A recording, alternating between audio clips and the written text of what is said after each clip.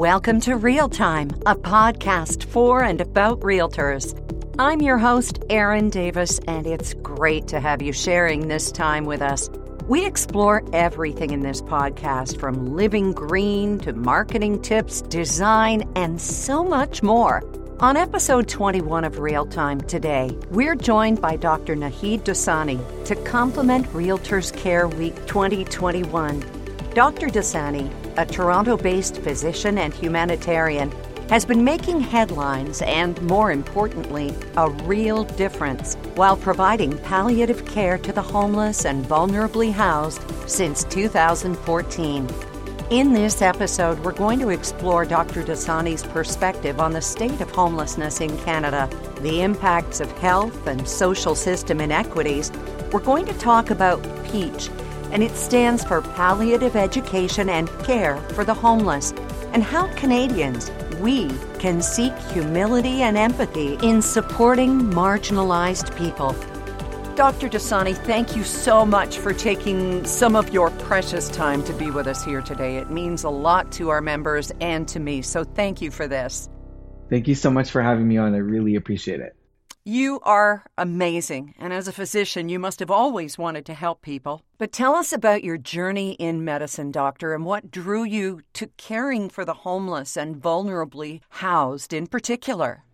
Yeah, I'm the son of two refugees who came to Canada in the 1970s from a country called Uganda in Africa. And so my parents came to Canada as refugees with, nothing, fleeing war and persecution. And so my upbringing was really focused on, justice, community well-being, and, what social change could really inspire. And I, originally wanted to pursue maybe like journalism, maybe law, but then found myself in healthcare and in medicine. And it was a turning point for me working as a resident doctor at the University of Toronto in my training, in my first year of residency, actually, where I met a man named Terry who presented to the shelter I was working at, and he presented in pain crisis because he had a widespread head and neck cancer. He had been on the streets for over 15 years. He had a longstanding mental illness, schizophrenia, and was actually diagnosed with his cancer a year before at a local cancer center. And unfortunately, due to his mental health, he wasn't able to follow up for appointments. And so the tumor grew. And so he started to experience pain, and he did what any one of us would do. He went hospital to hospital, ER to ER, walk-in clinic to walk-in clinic, seeking the kind of pain control that anybody in this country should have access to. Terry was denied access to pain medicines, and I could read this in the medical notes and the charts. Maybe it was because of stigma, maybe it was because of bias, but he's found himself in our care on this day. And I remember building a somewhat of a trust with him, in the sense that he promised he'd start some pain medicines the next day. So I got to the shelter early the next day to work with him, and I couldn't find him anywhere, and I had found out that he had died. He had overdosed on a combination of alcohol and street drugs. He had turned to the best pain relief that he knew. It was too little, too late. And this was a life-changing event that showed me that people experiencing homelessness lack access to care, and particularly people who experience homelessness lack access to palliative care. It's a human rights issue. I think that what you said that jumped out to me there was that he went hospital to hospital, and right away people thought that he was just a guy there trying to get a fix. Would that be sort of a summary of his situation before something like PEACH could have intervened? Yeah, this is a great question, because many people listening might think, well, he had access to healthcare because we all have access to healthcare. It's quote unquote universal in Canada. But that's actually a common misnomer, in the sense that there are still biases, stigma, and discrimination that exists in our healthcare facilities and in our healthcare programs for people who are unhoused, people who use drugs, people with mental illness, racialized folks. I'm sure we're going to talk about this throughout the conversation, but while we may all technically have equal access to healthcare, it doesn't mean we have equitable access to healthcare. And Terry needed equitable, justice-based access to healthcare, and particularly palliative care. Can you define the difference between equal and equitable, perhaps in Terry's case, or in some example that can illustrate that for us, Doctor? For sure. I love this contrast and comparison because I think it's such a crucial pillar of understanding when it comes to why this kind of work is so important. So our healthcare system, is pretty good at being equal. Most people in this country get the same things to be happy and healthy. But that doesn't work for everybody, especially for people who might need more, like someone who lives on the streets or in shelters, or someone who lives in poverty. People like this need equitable care. They need a health system that gives people what they need to be happy and healthy. And in justice-based health systems, that takes us one step further, where our systems are rearranged in a way that people are empowered and supported with the resources to make their own healthy lifestyle choices when they want, how they want, where they want. It's an empowering way. So we need to go from equality to equity to justice. And unfortunately, Terry didn't have access to equity-based palliative care or justice-based palliative care. And that's why he died. And his death has become, I carry it with me everywhere I go. It's in my heart right now, Erin. And it's a big reason we do the work we do. So his death and that brief sort of ships in the night that you had with this man has turned into a catalyst for your life. Yeah, a turning point, a life-changing event that led to me becoming really focused on the issue of homelessness and healthcare. I spent my entire residency learning more about the intersections of healthcare for people experiencing homelessness, and then later applied for a palliative medicine residency at the University of Toronto, where I spent my entire training program figuring out how we could make and inspire a change. And in July of 2014, with colleagues at the Inner City Health Associates in downtown Toronto, we developed the PEACH program, Palliative Education and Care for the Homeless, a mobile street and shelter-based palliative care program that provides healthcare for people, whether they're under a bridge, on the street, in a shelter, so no person falls through the cracks. It started very basic with myself and a street nurse named Namreg Ahmed driving around in a Honda Civic. And, I just actually got rid of that Honda Civic very recently, so I had that for a long time. But the program has grown, and in 2021, we have a pretty robust program. We care for between 120 and 130 clients at any time. We have a health navigator on the team. We have a nurse coordinator, 5 palliative care physicians, a PEACH psychiatrist. We also have had iterations of peer workers, people with lived experiences on the program, and integration with our home and community care colleagues, including physiotherapy and PSW supports to really meet people where they're at. Incredible.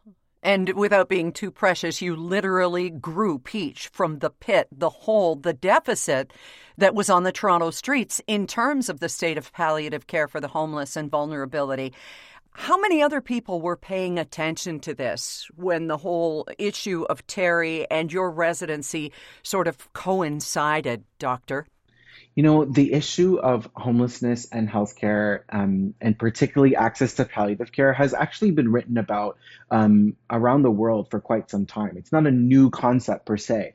A lot of people around the world had written editorials and commentaries in the literature, and even popular, media articles about the fact that we need to do better. But what was lacking was a real robust view of how we could clinically create models to make this happen. In most jurisdictions across North America, Europe, and Australia, there is, access to community-based palliative care. But what doesn't actually happen is that those community-based programs orient themselves towards people who live in respite shelters, drop-ins, rooming houses, and really where, unhoused populations reside. But also, bringing it together with a trauma-informed approach to care, recognizing that many people who live on the streets and in shelters have experienced significant loss and trauma, and also recognizing that people who live on the streets and in shelters also are people who use drugs. And a lot of the time they don't get access to palliative care because the requirement for access to palliative care is stopping the use of drugs. And we know that doesn't work. Abstinence doesn't work. So we provide harm reduction palliative care. And I think it's the combination of those concepts that make PEACH unique. Well, PEACH is unique, as a matter of fact, in all humility, and I really want you to blow your own horn here, Doctor. It has been brought to the attention of cities worldwide, has it not?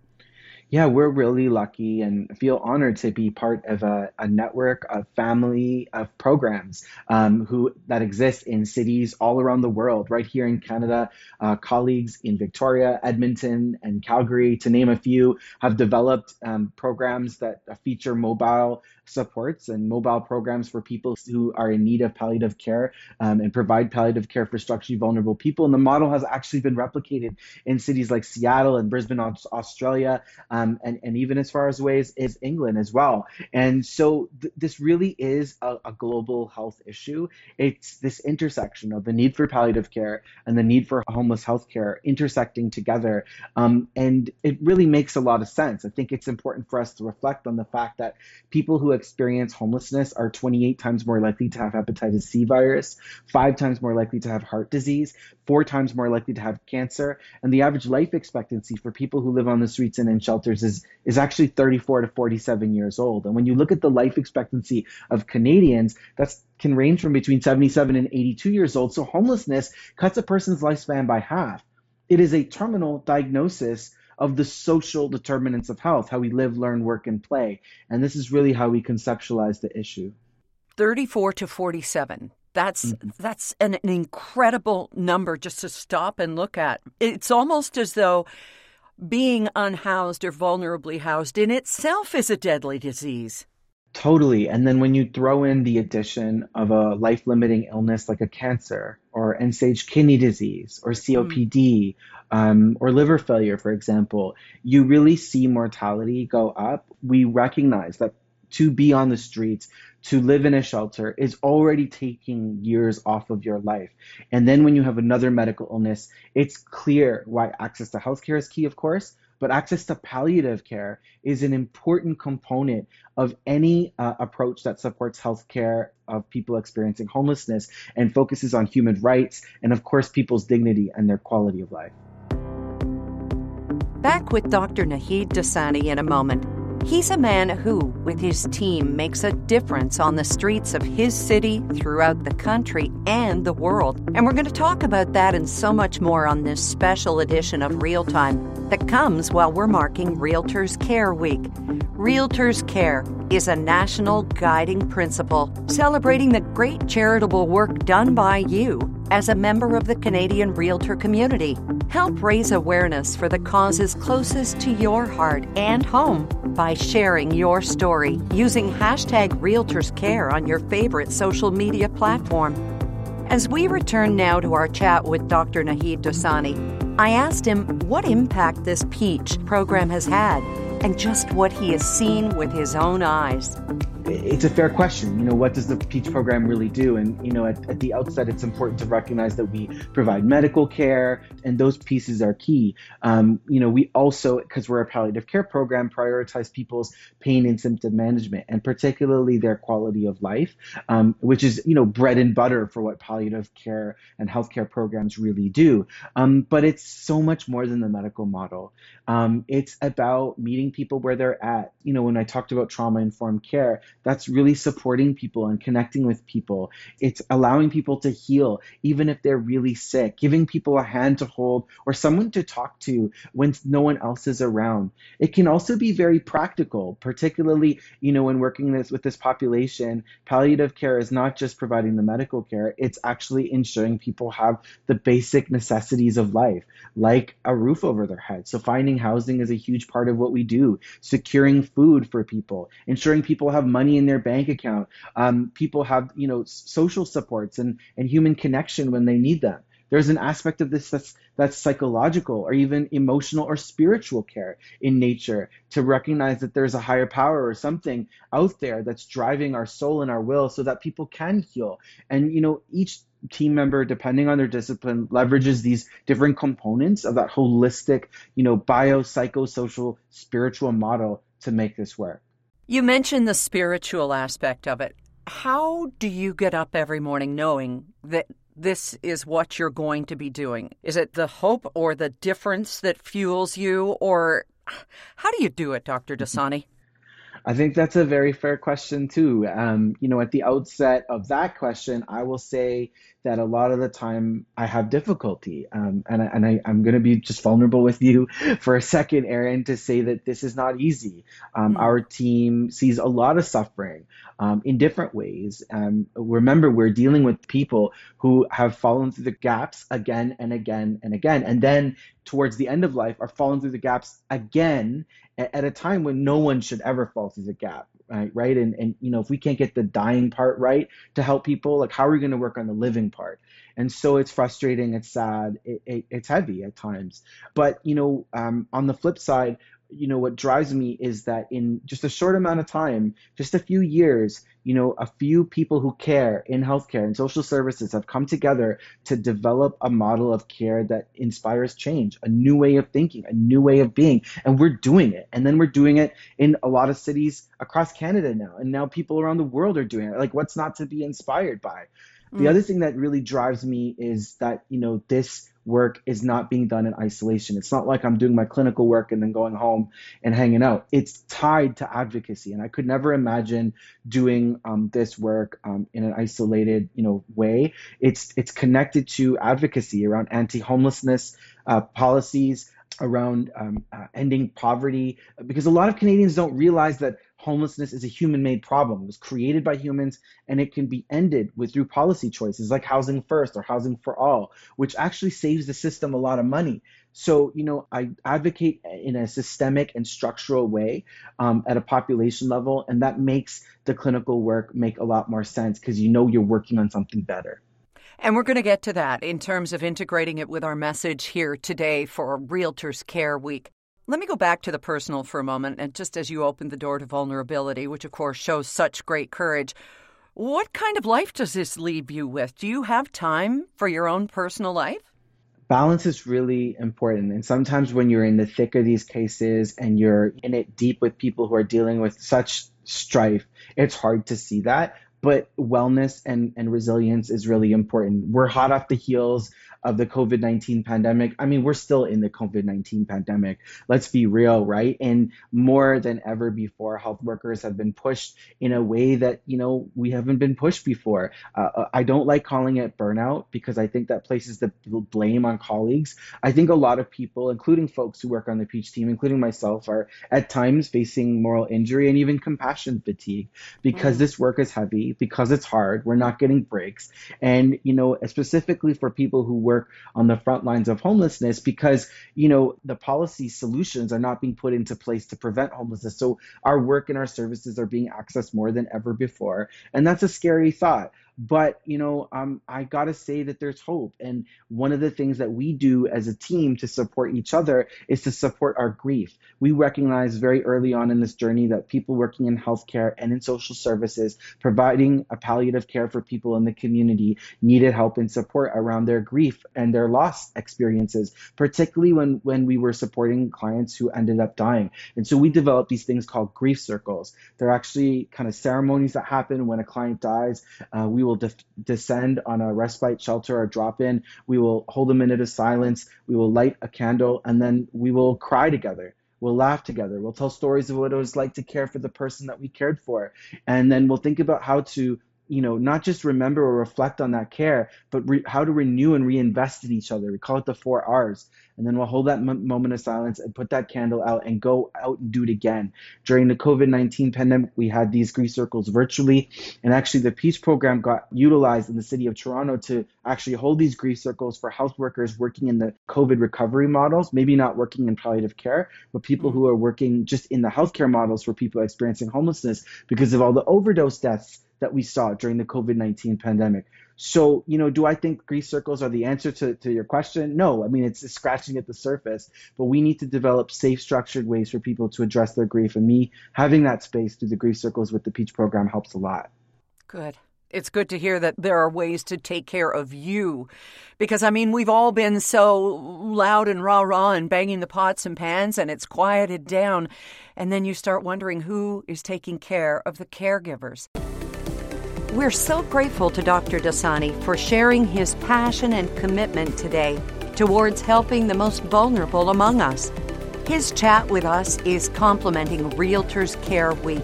And you know, there are incredible stories that you can access by following Realtors Care on Facebook, Instagram, and Twitter, and using your own hashtag RealtorsCare. Now, back to Dr. Naheed Dosani. Tell us, Doctor, how has the pandemic impacted Canada's unhoused and vulnerably housed populations specifically? You mentioned the drug overdoses. In what other ways? Because so many of us have just been tied up with our own dramas and mourning and challenges during this time. People experiencing homelessness were hanging by a thread before the pandemic, and that thread essentially snapped. People were disconnected from their social and healthcare supports via their respite shelters or drop-ins. And many of these facilities and institutions that support people who are unhoused had to close or reduce services due to physical distancing. Remember, this was before we had a vaccine, and this was very hard for people. We ended up seeing more people than ever before on the streets and in parks. But what we did see, to be positive about things, was an incredible response that was collaborative from our health facilities and health workers to social care agencies to activists to government agencies to faith groups who in different cities and towns across Canada said we need to respond to support people experiencing homelessness and to make this work to save lives. We saw the development of hotels and motel recovery programs. I had the distinct pleasure and continue to be the medical director for the Region of Peel's COVID-19 isolation housing program. So the development of these programs that we saw spread up all across Canada. And this was an amazing feat. It actually showed me that there's a lot more ability for us to collaborate and make magic happen than we thought. Before COVID, it was always, there aren't resources or we can't make that happen. But look, COVID showed we could do it. And I always say, COVID has proven we can cure homelessness if we really want to.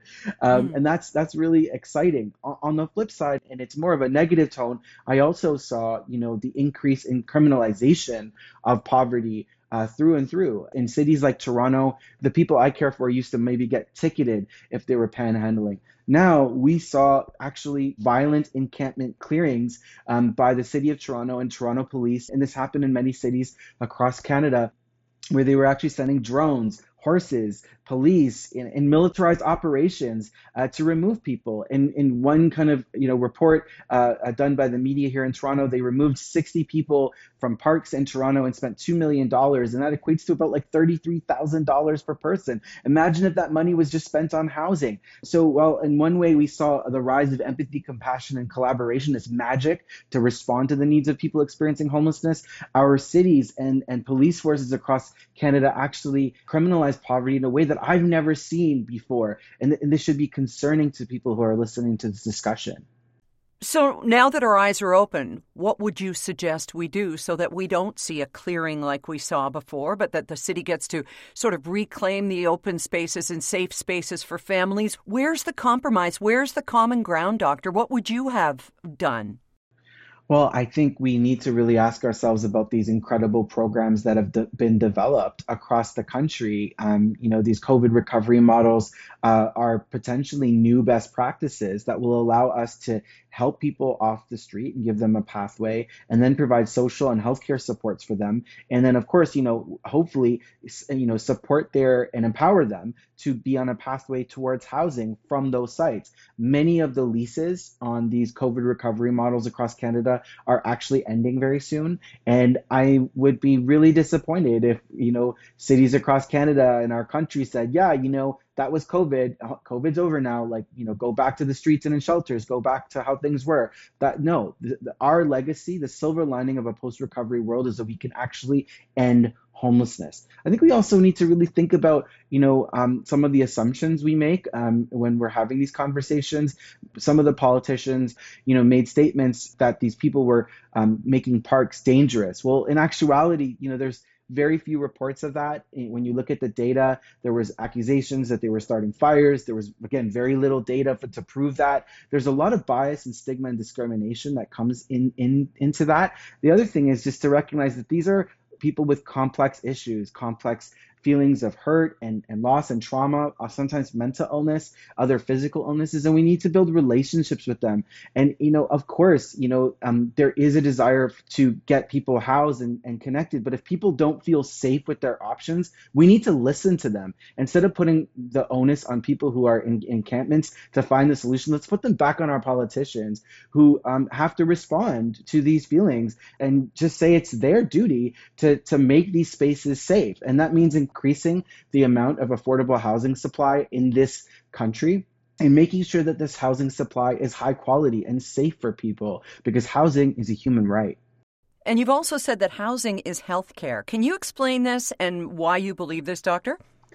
I think in 2021, we're pretty much in agreement that the social factors that impact healthcare impact health outcomes. This includes people who don't have a home, people who don't have money, people who don't have access to food security. And so, homelessness or houselessness, the state of being itself, is a risk factor on health. And I shared some of the statistics earlier, with you, just to say that, just not having a home itself is a serious and often life-limiting disease. It can take 50% of a person's lifespan away, right? So when you actually provide housing, and then you also provide access to social and healthcare supports, people can dramatically heal from their mental health to their physical health to their just feeling dignity in society and feeling a sense of purpose. You can really work to heal people even if they're really sick. And so when we say housing is healthcare, we're trying to really frame housing as a healthcare issue because it actually has impact on healthcare outcomes, not to mention the outcomes it has on society. It saves money. We know through the Housing First study done called the At Home Chez Soi Demonstration Project, which was a 3-year study done in Canada between 2014 and 2017. We know that for every $1 that went into housing for people with severe mental illness, Canada got $1.87 back. So not only does it make people feel better, it saves us money in the long run, and it has the potential to save us millions and even billions of dollars over the years. So that's kind of what we mean when we answer that question. Coming up, using social media to spread the word, and how the doctor uses various platforms to lift himself up and get his message out. You can do it too. When you volunteer your time, make a donation, or raise funds for a cause you truly believe in, you're making a difference in your community. So post that inspiration and have an impact by sharing your story online using #RealtorsCare. Now, you've got a big following on social media, Doctor, which you use to help destigmatize homelessness and poverty. Do you think the message is getting through, and how do we go about becoming better informed about these issues? I'm always honored to be supported by a community that just really cares. I'm actually blown away, at the emails and messages and tweets I get and posts on Instagram and people commenting about how they believe in this issue too, and they believe that health equity is crucial to a brighter future. But the reality is, if you go and survey most Canadians, many people still believe that people who experience homelessness are lazy. Many people believe they did it to themselves. Many people believe people are choosing to be on the streets and in shelters. And having cared for so many people over the years, I've never met one person who wanted to be in the situation that they're in. Don't get me wrong. Some of the people I care for may have made a bad decision, a decision you and I might not make, perhaps. But really, there are structural factors at play that cause homelessness. So we need to destigmatize homelessness from a person, who did it to themselves kind of view, or blaming people for their situation, and start looking at things structurally, because we know that there is not enough affordable housing in this country to support people. And we know that there has been a weakening social safety net at federal, provincial, regional, and city levels over the last 3 decades around healthcare, social assistance, pharmacare, social supports. And this has led to this trajectory of people experiencing homelessness. And we're seeing a growing trend of people who are older and frail who are experiencing homelessness for the first time after the age of 50. And this is a growing trend. And this is one of the ailments of capitalism on steroids. And we really need to really think about that. So I hope that, through my posts on social media, we're able to send those messages across. And sometimes it's telling a compassionate story that derives empathy from people. And sometimes it's just using capital letters and yelling because you just don't think there's no other response. There's no other way to respond, right? So it depends on the day, maybe the hour. Yeah, right. So are you seeing progress in terms of people's perspectives or willingness to help? I'm thinking, you don't have to be a Dr. Dasani or a nurse Ahmed or somebody with a degree in order to help you. So are you seeing more people saying, what can I do? I want to dive in? I think the COVID-19 pandemic shined a light on inequities in a way that we have not seen for quite some time. So people are more aware of these issues, and that might be a silver lining of what happened during COVID. The fact that, despite the inequities we saw, we did see more focus on these discussions, and that is power in and of itself. I was blown away to see the response when, cities like Halifax and Toronto and other cities, actually criminalized poverty and supported violent encampment clearings. We saw the public come out, actually step out to support their unhoused neighbors. We saw people tweeting, posting on social media. We saw outrage. So yes, I do believe there's progress and people's perspectives are changing. And in terms of how Canadians can become better informed, I think there's often a desire to go out and act. And I'd say the first step is to become informed. So to listen first. So I'd encourage people to visit homelesshub.ca, the York University Observatory on Homelessness, which is a great repository of information on homelessness, both social health and other spheres. I'd also encourage people to check out the Canadian Alliance to End Homelessness, who is doing excellent work to advocate for strategies and pathways to ending homelessness through policy, through real change on the streets, in shelters, in our communities. And their website is a really great resource as well. And I think those two resources have been helpful for me, and also just seeking out locally. Who are your local respite shelters, drop-ins? Who are the activists who are doing this work? Follow them, support their causes in your local communities because they need your support to derive health equity in your community. That may go hand in hand with this next question for you because, of course, as you know, this episode is complementing Realtors Care Week 2021. And during this, real estate boards, associations, and their realtor members are making a collective impact volunteering in support of housing and shelter-related charities right across Canada.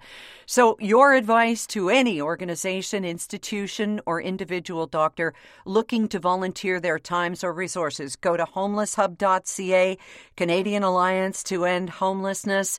Anything else that you can recommend? Look, first, the realtor community is a very special community. And I'd first appeal to them by saying realtors are as much or more than anyone else a person who understands how much a home can mean to a person. But, there are thousands of Canadians who are dealing with life-threatening illnesses, the illnesses of not having a home or what that means for them. So, you can play a real role. You can actually support the creation of new affordable housing. You can help on a policy level. Can you help local charities? Realtors in Canada are often community leaders and influencers. Can you help to create and support community leaders who are working to end homelessness? Can you help to rally their communities, their communications, and their actions? Realtors are also respected voices on housing issues. So when the Canadian Alliance to End Homelessness or other, institutions or organizations worked on policy, can you be powerful? Can you be influential? Can you join us in our campaigns?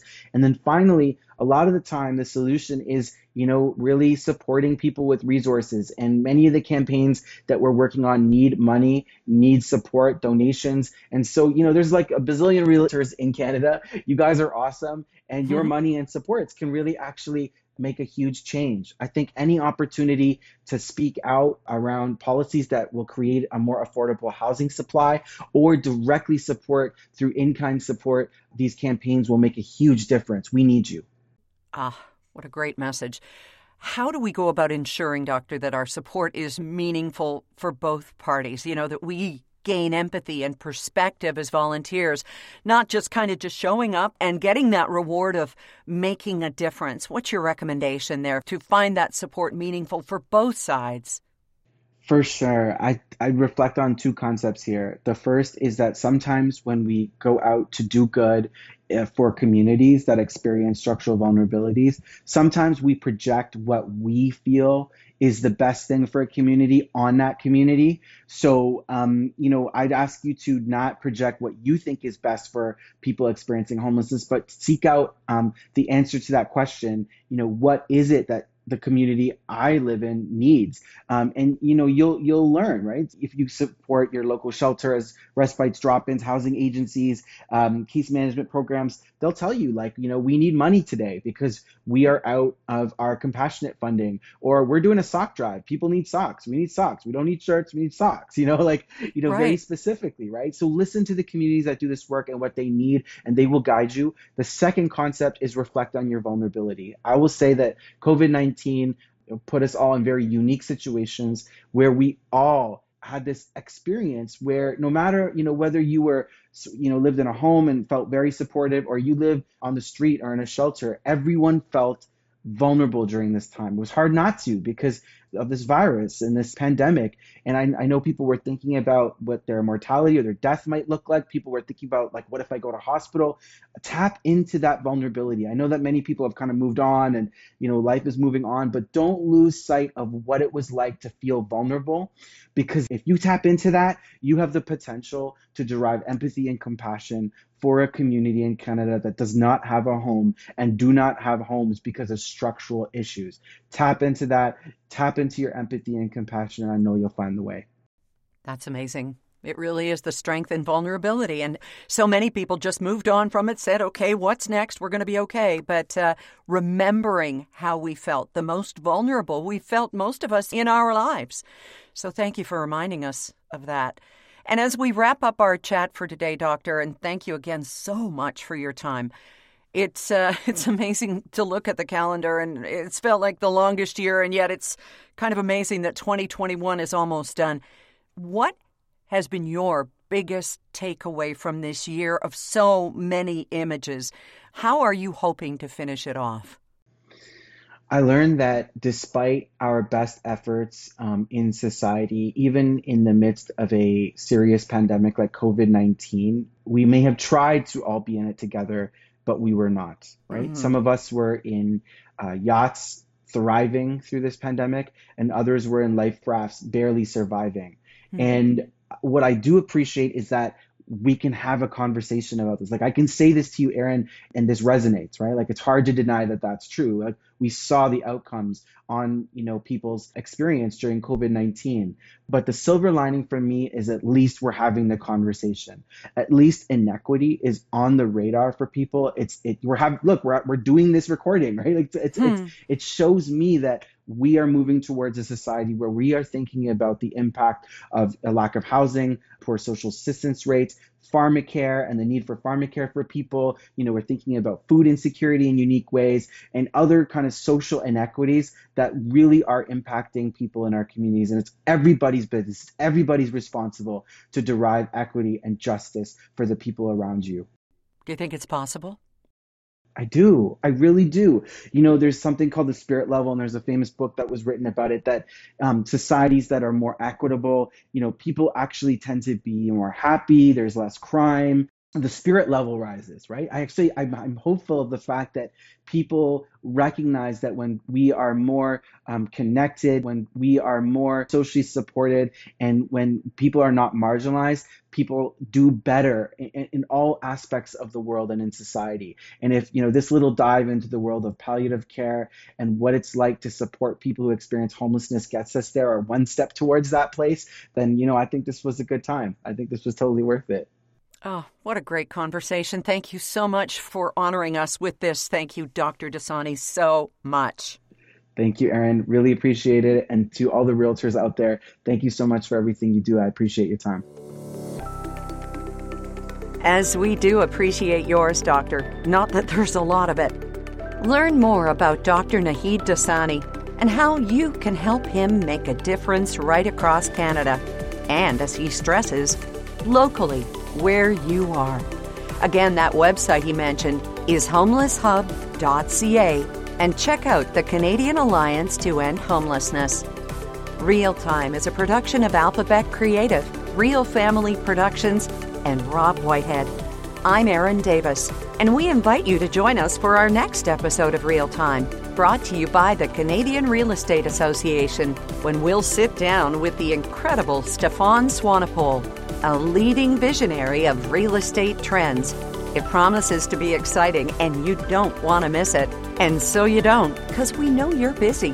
Subscribe to our channels on Spotify, Apple, and Stitcher, and we'll talk to you again soon on Real Time. Thanks for coming by.